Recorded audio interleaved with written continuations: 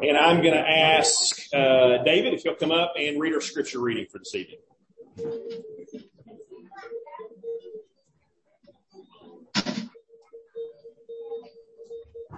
Tonight's scripture is Luke chapter 20, verse 45 through chapter 21, verse 4.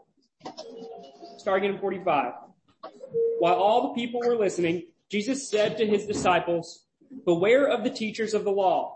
They like to walk around in flowing robes and love to be greeted with respect in the marketplaces and have the most important seats in the synagogues and the places of honor at banquets. They devour widows' houses and for a show make lengthy prayers. These men will be punished most severely." As Jesus looked up, he saw the rich putting their gifts into the temple treasury. He also saw a poor widow put in 2 very small copper coins. "Truly, I tell you," he said, "this poor widow has put in more than all the others. All these people gave their gifts out of their wealth, but she, out of her poverty, put in all she had to live on." This is the word of the Lord.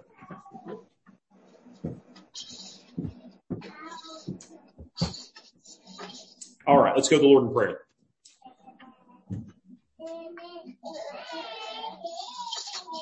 Father God, again, we thank you for this time. God, we thank you for your word. We thank you for an opportunity to open it, to see you presented to us, to see your character, to see your grace, to see your love. God, that you would use your word to shape your people. You would open our hearts to it this evening. Father, we thank you for all the many blessings that come along with being able to worship freely, to be here and gather and be unhindered in our gathering. God, that we can worship as we feel you have called us to, not fear infringement from neighbor or government or enemy. God, that you bless us with these freedoms. And so we thank you. God, we thank you for this season.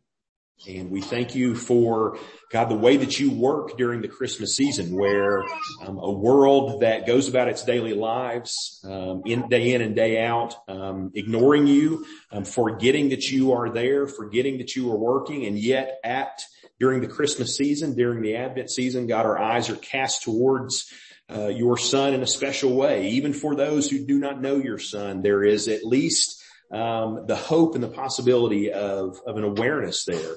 God, we pray that you would use that you would use people going home for the holidays and joining together with family at church services, God, as they sing carols, as they, God, even as they watch movies and hear the good news of Jesus Christ, God, that you would use that to draw people to yourself. Father, we thank you for the gospel-believing churches of Blount County, and we ask that you would use each of them in this season, that their witness would go forth and that you would work through that witness, calling people to yourself. God, we thank you for this time. We thank you for being able to be a part of what you are doing in Blount County. We ask that you bless us in that endeavor. We thank you and praise you in Jesus' name. Amen. All right, so we are continuing in our study of the Gospel of Luke. And so I thought I'd start by kind of making a comment that about a tradition that we have in our family. These things, I'm going to turn these out. I feel like I'm like hemmed in by them a little bit. And I'm probably going to do some hand motions too. So, but our family is part of our yearly Christmas tradition. It has been probably for about 10 years at least or so, is we go and see the Christmas Carol. All right. And so, you're probably familiar with the Christmas Carol. The short story by Charles Dickens that has been made into a number of movies. The Clarence Brown Theater on University of Tennessee's campus does a production every year of the Christmas Carol. And so, we love it. It's part of our sort of Christmas tradition every year to go see it. We saw it this past Friday night, and it's a beautiful story of repentance. It's a story of the reclamation of a life that had gone astray. and in that reclamation leading to kindness and generosity and to a changed life. So again, you're probably familiar with the story of Ebenezer Scrooge, who is this tight-fisted, miserly old man, who through a series of revelations in the story from the ghost of Christmas past, Christmas present, and Christmas future, is taught the real meaning of Christmas. Right? And that's a phrase you hear a lot at this time of the year. People start talking about, well, what's the true meaning of Christmas? What's the real meaning of Christmas? Well, we, as followers of Jesus Christ, know what the true meaning of Christmas is. Christmas is about the Christ. It is about Jesus. It is about the advent, the coming into the world of the Son of God to be the Savior of mankind. That is the real meaning of Christmas. And so when you come to a story like the Christmas Carol, those themes are a little bit, they're less explicit. Okay? And that's not to say that when you read the Christmas Carol that you do not see Christian imagery and teaching there. You certainly do. But that's one beef I've got with Dickens, is that I wish he had made it just a little more explicit when he was writing a Christmas story, that Christmas is about Christ, that it is not just about brotherly love and charity and humility and generosity. Okay? But having said that, those same themes, generosity, charity, humility, faith, those things shouldn't be thrown out like the baby with the bathwater, okay? We should recognize that those are the themes of Christmas too. That is the meaning of Christmas too, because that is the character of Jesus Christ. And so these things are tied together. So what I think is the case is that when we come to this passage, it sort of providentially works and connects as we have come to Luke, the end of chapter 20 of Luke and the beginning of chapter 21, that it makes a great Christmas message. Also, providentially, the fact that we are beginning our Lottie Moon Christmas offering on this day, this passage takes on particular importance as we talk about it. So, again, what we're going to do is we're going to look at this passage, and basically what's going to happen is there's going to be a juxtaposition between these one group and this one lady, okay? We have this group of people who are talked about in the end of chapter 20 who are the teachers of the law, the scribes.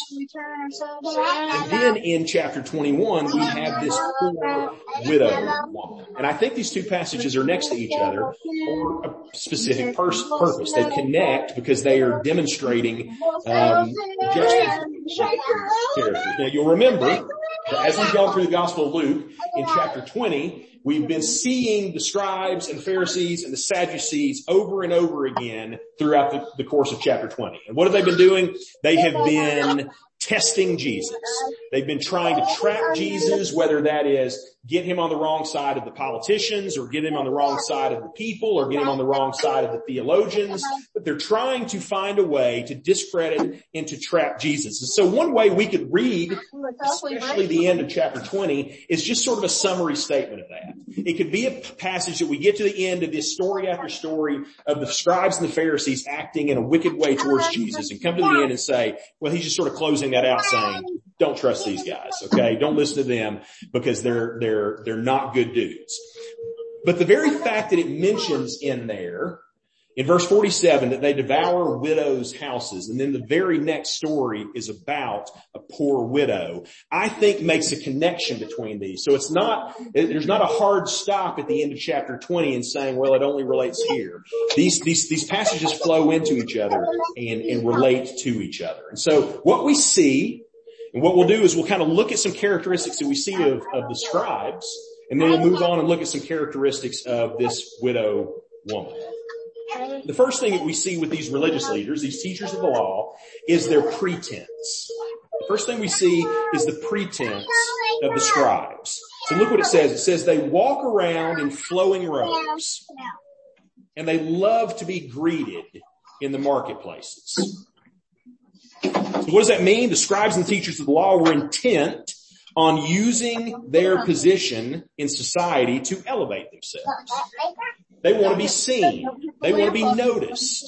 They want to be respected. And I think here's something that is hard for us to admit on an individual basis. It's hard for us to admit how important other people's opinions are of our lives and actions. I think the case is probably this. Most of us in here would like to think of ourselves as very independent, free thinking, not influenced by those around us. We would like to think of ourselves as people who say, you know what? I don't care what other people think. I'm going to live my life. I'm going to march to the beat of my own drum. I'm going to live my life the way I see fit. And the truth is you probably don't care about what everybody thinks, okay? There are lots of people out there in the world that you really don't care what they think, okay? But I'll bet it's also the case that there are certain people who you care very much what they think, whether that is family, friends, co-workers, people in your social circles. And again, on one level, that's not bad. That's normal and natural. It's not a bad thing to want to. And yet there's a warning for us. There's a warning because we have to recognize the danger, the pull of those things and ask ourselves the question, what would I be willing to do to make the people who I wanted to impress respect me? What would I be willing to do so that I could be in the circles that I feel like are important? Because that's part of the problem with these scribes. There's a pretense about them. But it's not just that. That attention they want, that respect they want is not just for the attention and respect, but they want the power and the position that comes from that. Because the next thing it tells us is they want the most important seats in the synagogues. All right. Those are the ruling seats. Those are the seats of authority. Those would be the seats of the elders, the people who have a say and a voice. They want the places of honor at banquets. They don't just want to be accepted. They want to be exalted. They want to have preeminence. They want to be the ones who are sitting at the top of these communities. They don't just want to be in. They want to be pulling the strings. They want to be steering the ship. And again, there's something there that's not just intrinsically wrong. That's how leadership functions. Okay. If you are somebody who says to yourself, I have something unique that I can bring to the table and I want to use that to serve other people and to help them, right? Then there's a natural goodness about trying to step into a place of leadership or authority. But I don't think that's what's going on in this passage. That is not how the scribes and the teachers of the law are using their power. And part of the reason why we know that is by the very next thing it tells us in verse 47.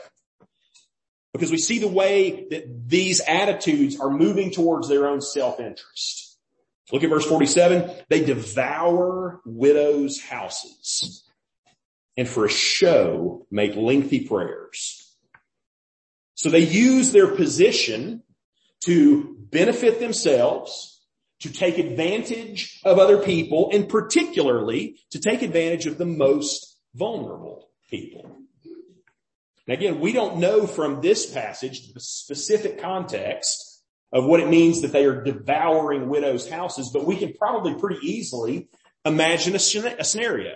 So an elderly woman who maybe doesn't have any children, maybe obviously her husband has passed away.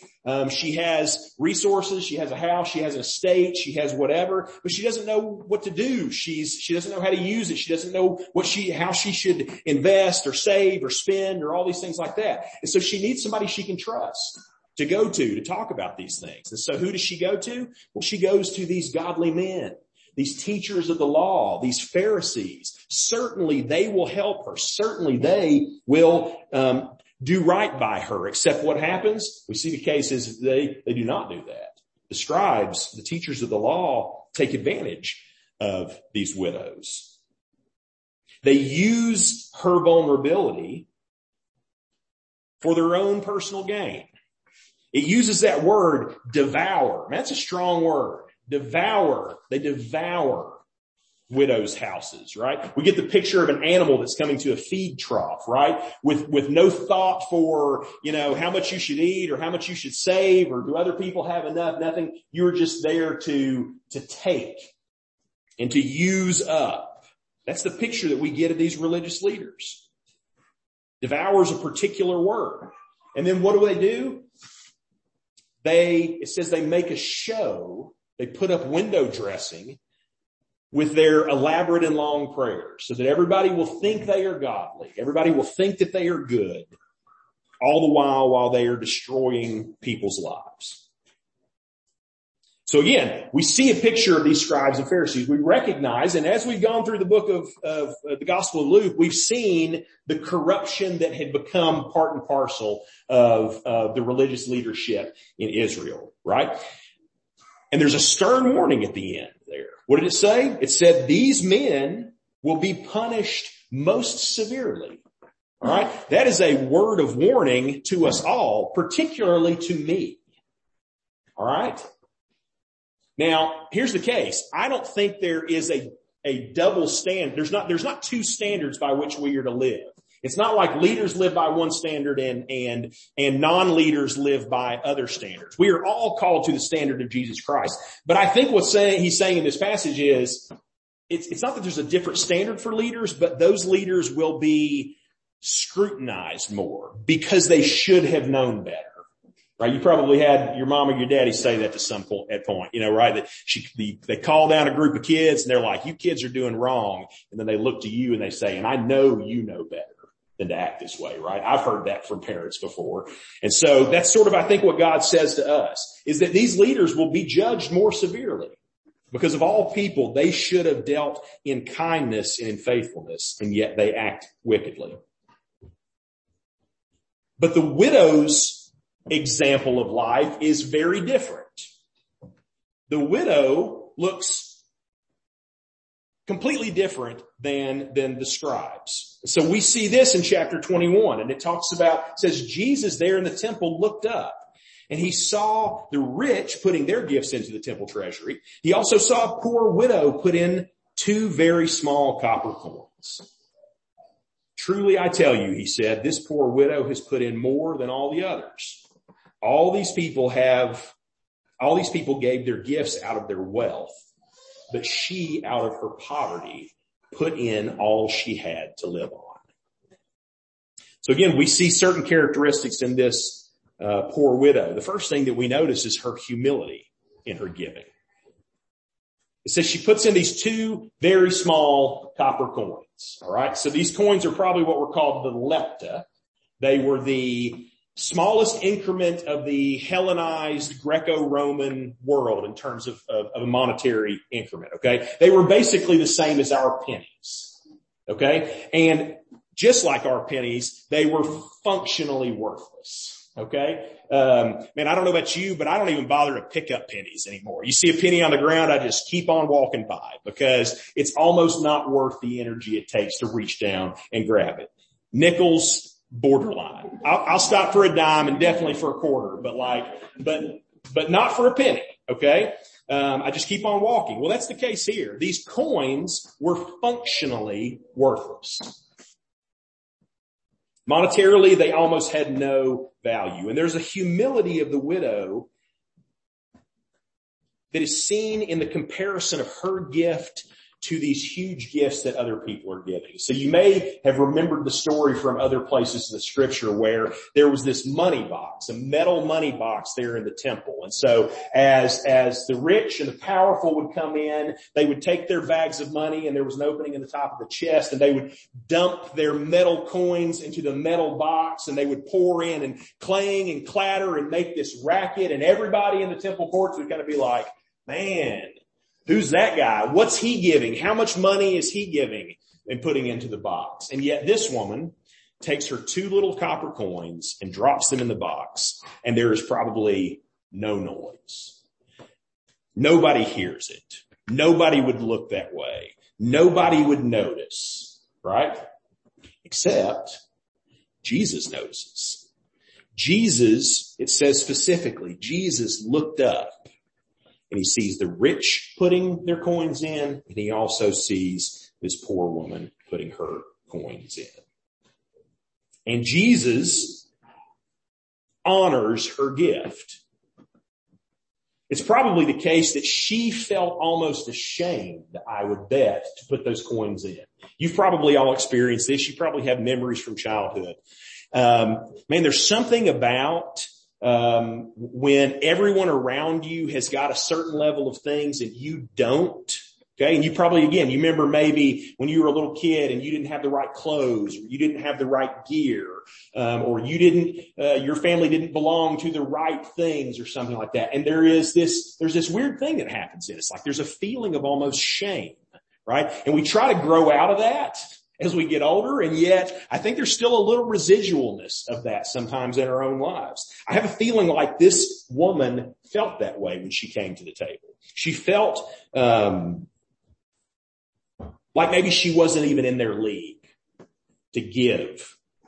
And yet what we find is that Jesus basically says, no, it's not, the problem is not that you're not in their league. The problem is that they are not in your league when it comes to giving. Because he says in verse 3, truly I tell you, he said, this poor widow has put more in than all the others. In God's eyes, this lady has given more than everybody else has.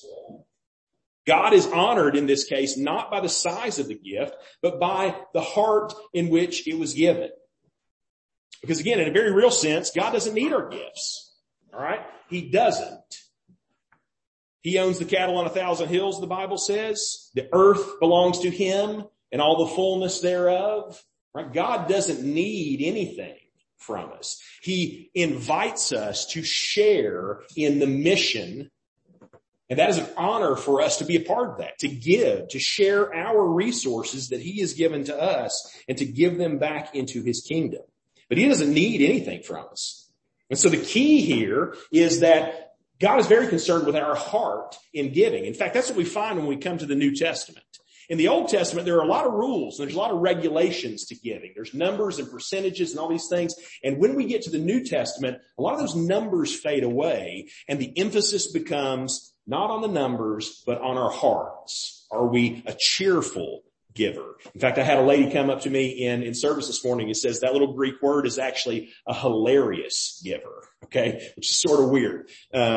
You've always heard of a cheerful giver. What about a hilarious giver? A person who is giving with joyful abandon. That's the picture that we have. God's more concerned with our hearts than he is the size of our gifts. Because the reality is our giving, the way we use our money, we have to recognize is a thermometer of our devotion. It is a thermometer of our devotion. All right. We can tell a whole lot about where our hearts are at by how we give. It's not the only one.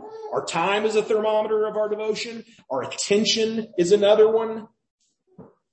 And maybe another one that we see specifically in this passage is not just what she gives, but the fact that she gives it not just in humility, but sacrificially.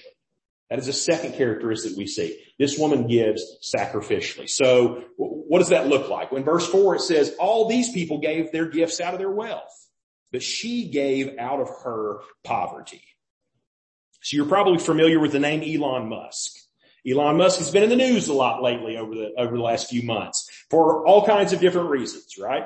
And so I think the case is that he is currently the richest man in the world. That sort of seems like it changes a lot quicker than it used to nowadays, but he is the richest man in the world. Elon Musk's net worth is well over $200 billion. Okay. That's a lot of money.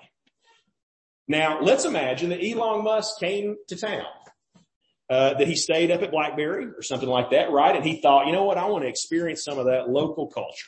And so he drove into town and he saw this church meeting on a Sunday night. And he said, I'm going to step in there and go to this church. And he heard, some guy give a message on giving, and he said, man, he felt convicted, and he took $1 million out of his pocket, because I'm sure he just keeps millions of dollars in his pockets all the time, right? And he takes $1 million out of his pocket and he puts it in our offering plate at the end of the service. And gives it to our church, right? Now we would look to that $1 million gift and say, how incredibly generous. Like that would be, that is a number that it would blow us away, right? Man, what would we do with $1 million? Like that would be an incredible amount to us. But notice something, that would be barely noticeable for Elon Musk. $1 million would represent 0.01% of his worth. So while we would rightly call his gift generous, it would be in no way sacrificial. And that's the distinction of this woman's gift. So when we think about giving, there's different ways that we can think about it. So for one, the Bible seems to tell us to give proportionally. Okay? That's an important standard and marker of giving. We're supposed to give proportionally. So if you think about the concept of a tithe in the Old Testament, the tithe literally means 10%. It is a tenth, okay? Percentages are always proportional, okay? That's what a percentage is, okay? And so if you make $100, you would give 10. If you make $1,000, you would give 100. If you make $1 million, you would give 100,000. All right. There is a proportionality to the standard of giving in the scriptures, and proportionality is a good thing. Okay. So it's good to give proportionally. But then we also see many places in the scriptures that have a different idea too. The idea of giving generously, giving over and above what would be proportional, over and above what would be expected and normal to give. Generosity is commended in the scriptures. That's another concept. Now here's the deal. This woman has done something else though. She has not been proportional in her giving, right? There's nothing proportional about what she has done. And she has been something much more than generous in her giving. She has been sacrificial in her giving. She has given in a way that will significantly affect other avenues of her life. And because she has given these last two coins, she will have no resources for anything else. Food, clothing, shelter, comforts, conveniences, luxuries, whatever. These will all potentially be sacrificed because this woman has given her last two coins.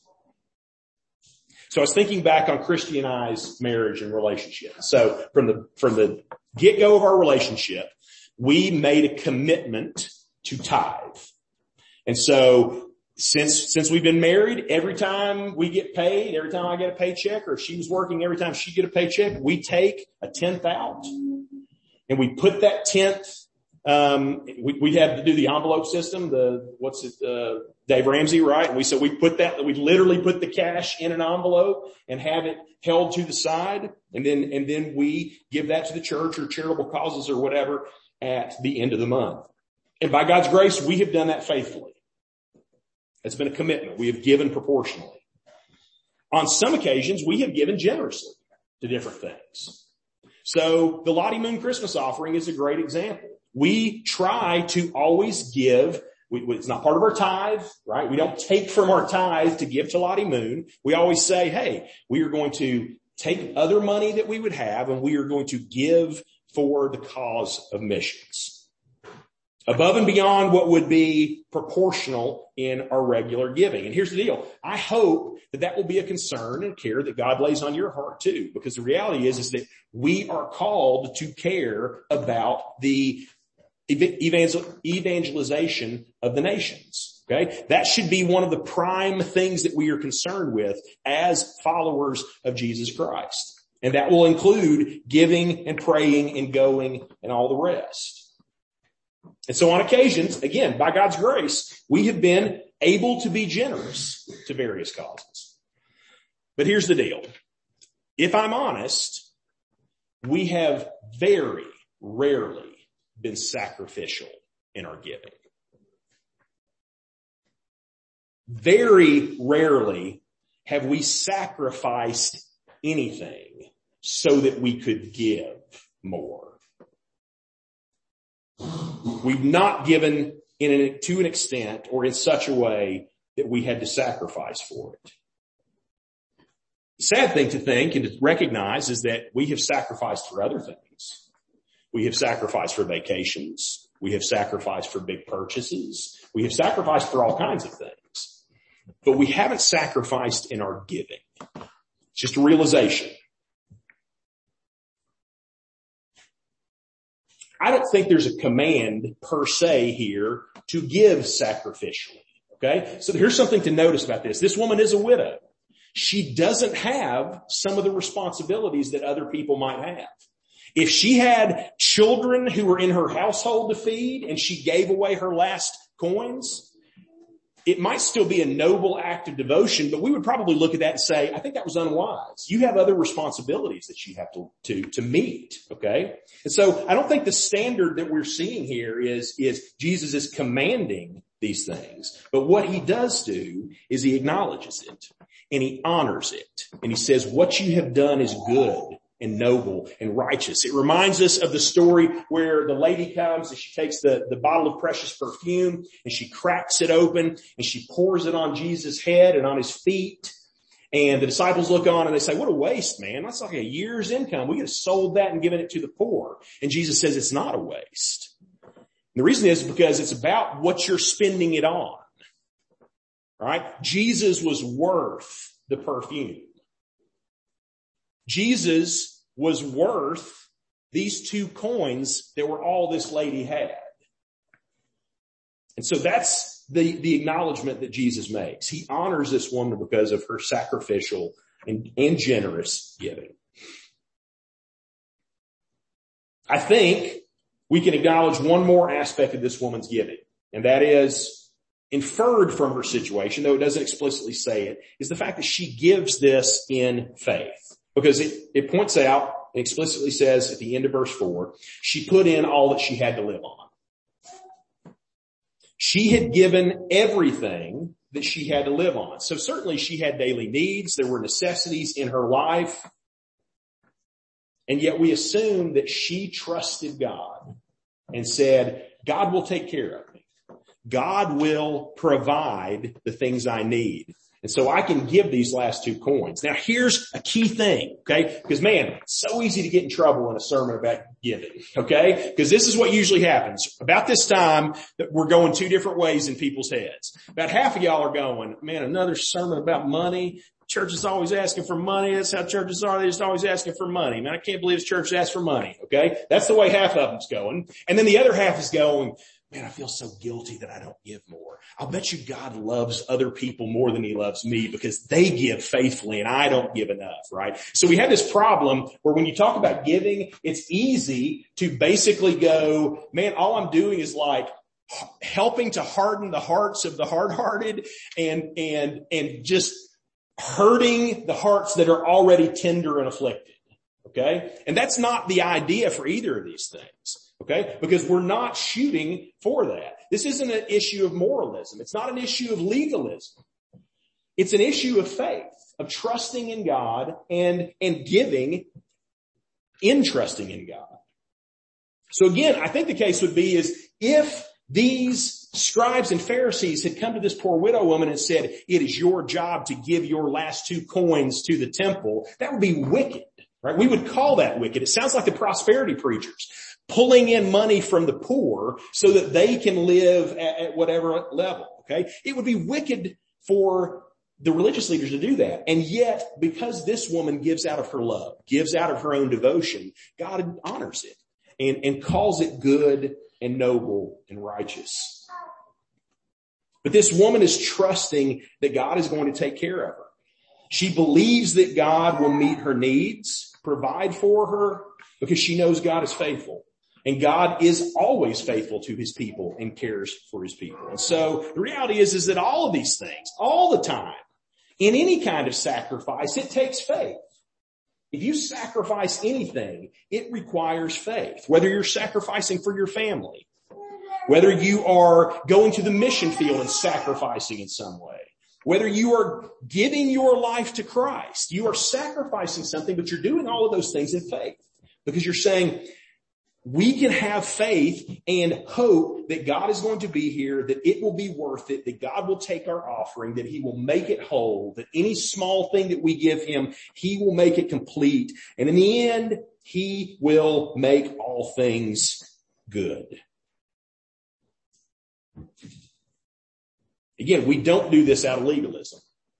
We do it in an act of imitating the character of Jesus Christ.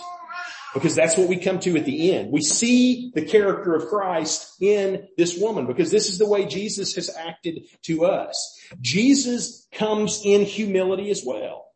Jesus gives in humility. Jesus steps into our world not in opulence, not in grandeur, even though he deserves those things. He comes not in flowing robes, right? Seeking adulation the way the Pharisees and the scribes do. No, he comes in humility. He comes even in deprivation, not just humility, but deprived. He says the Son of Man has no place to lay his head. He's not born in the palace of a king. He's born in a barn with animals all around him. Jesus comes in humility too, as this poor widow woman has. And Jesus ends his life not just in humility, but in sacrifice. And not just sacrifice, but ultimate sacrifice of his own blood, of his own life poured out for his people. Not a proportional act, right?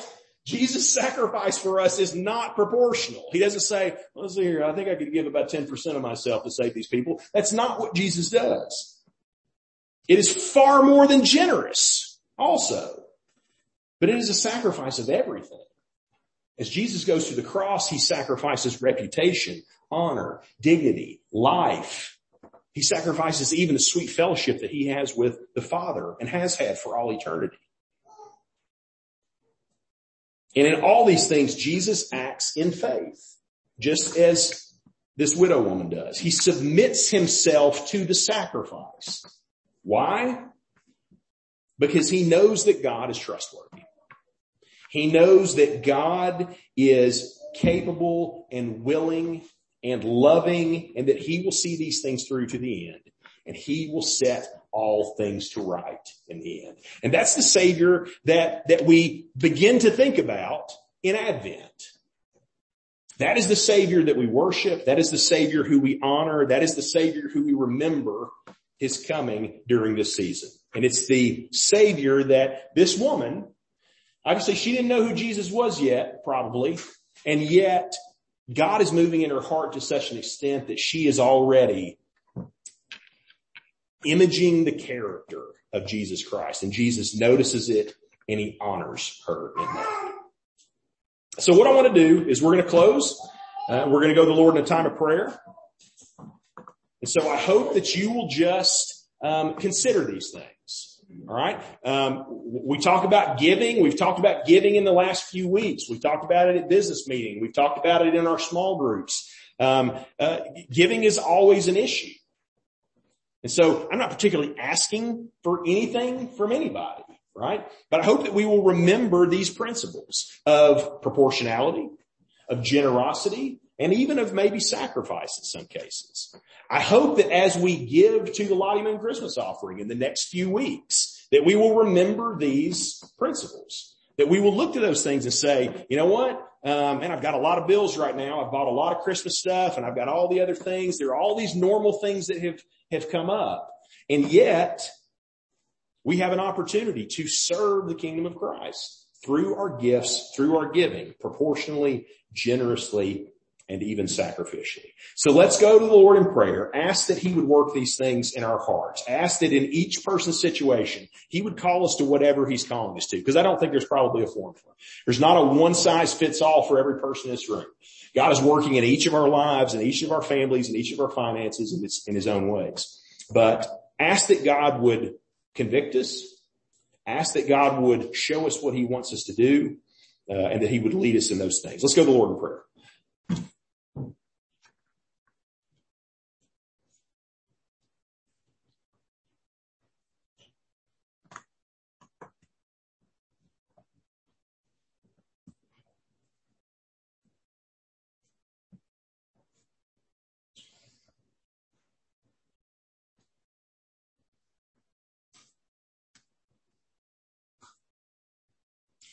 Father God, you have so graciously given to us through the life, death, and resurrection of your Son, Jesus Christ. God, you have given the most precious gifts so that we might know your peace and forgiveness.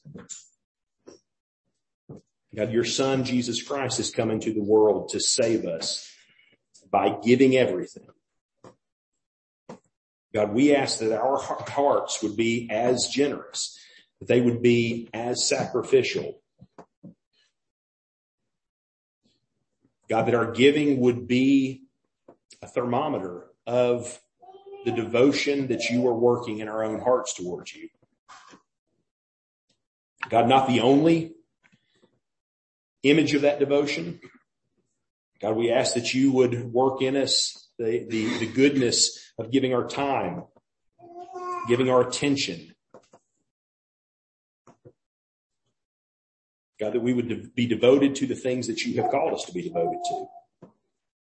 God, that we would have a heart and a concern for the hundreds of millions of people, the billions of people around the world who will live their entire lives and never hear the gospel of Jesus Christ, who will not know the hope and the peace and the forgiveness that can come through knowing Jesus Christ.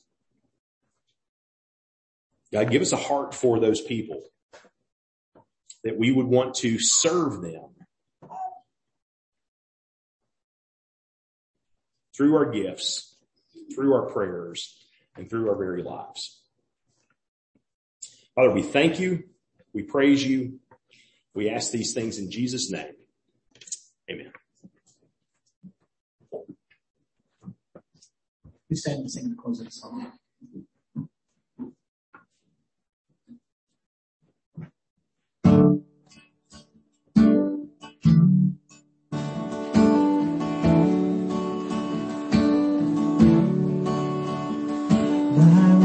It's not in what I own, not in the strength of flesh and bone, but in the costly wounds of love at the cross. My worth is not in skill or name, in win or losing, but in the blood of Christ that flowed at the cross. I rejoice in my Redeemer, greatest treasure, wellspring of my soul. I will trust in him, no other. My soul is satisfied in him alone.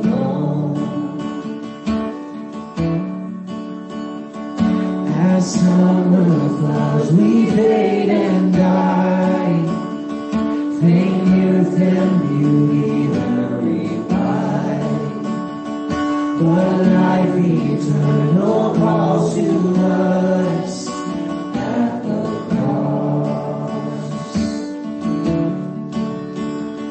I will not boast in wealth or might, or human wisdom's fleeting light, but I will boast in knowing Christ at the cross.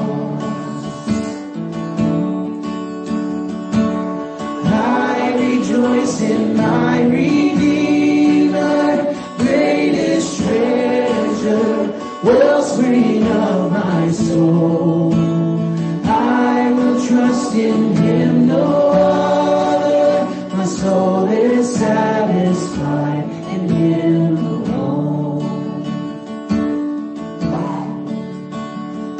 Two wonders here that I confess, my worth and my unworthiness, my value fixed, my ransom paid at the cross. I rejoice in my Redeemer, greatest treasure, wellspring of my soul. I will trust in him, no other. My soul is satisfied in him alone.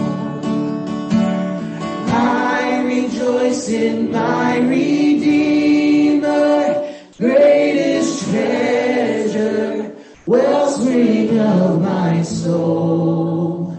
I will trust in him, no other. My soul is satisfied in Him alone.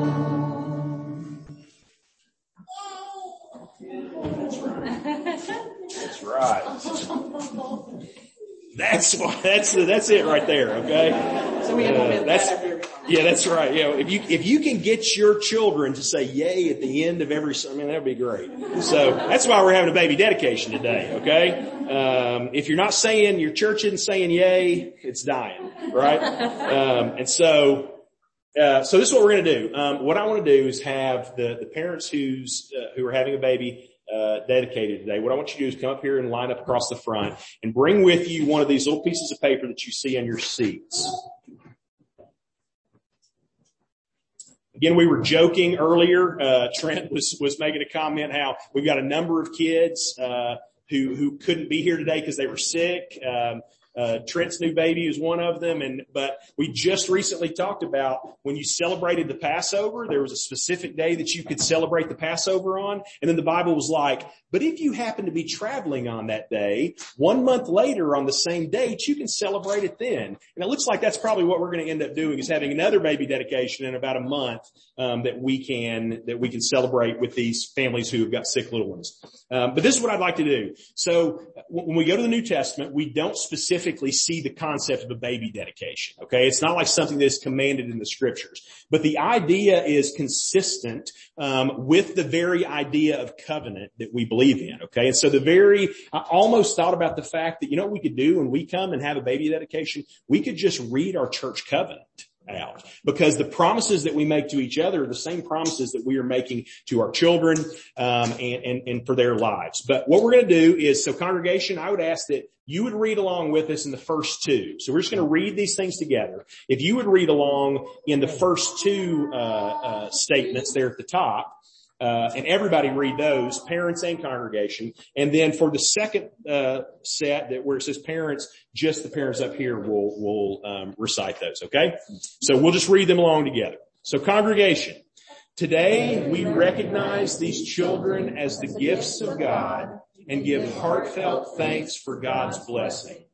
We promise, with God's help, to make it our regular prayer that, by God's grace, these children will come to trust in Jesus Christ alone for the forgiveness of their sins and for the fulfillment of all His promises to them, even eternal life, and in this faith follow Jesus as Lord and obey His teachings. Parents, we dedicate our children to the Lord who gave them to us, surrendering all worldly claims upon their lives in the hope that they will belong wholly to God. We pledge as parents that with God's fatherly help, we will bring up these children in discipline and instruction of the Lord, making every reasonable effort with patience and love to teach the Word of God, the character of Christ, and the joy of the Lord into their lives. We promise to provide, through God's blessing, for the physical, emotional, intellectual, and spiritual needs of these children, looking to our own Heavenly Father for the wisdom, love, and strength to serve them. Amen? Amen. That we talk about it all the time. We are so thankful for the fact that there are so many churches around, right? We have our own problems. We've got our own issues. We want for some mature believers in our church. We want some people who are a few years down the road, but we also know that, man, there are so many churches in our community and across the country who are looking out, and as the congregation is getting older and there are fewer families and fewer children in those congregations. And so we are so thankful to God that He is blessing us through having all these new additions to our church. And so we thank Him, we praise Him for these things.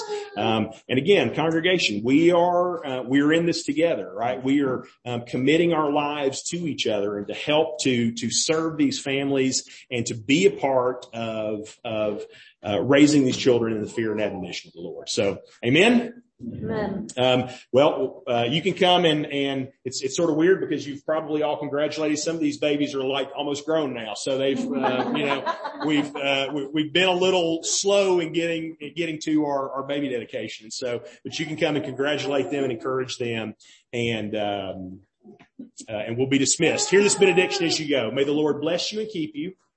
Make his face shine upon you and be gracious to you. Turn his face towards you and give you peace. We'll see you next week.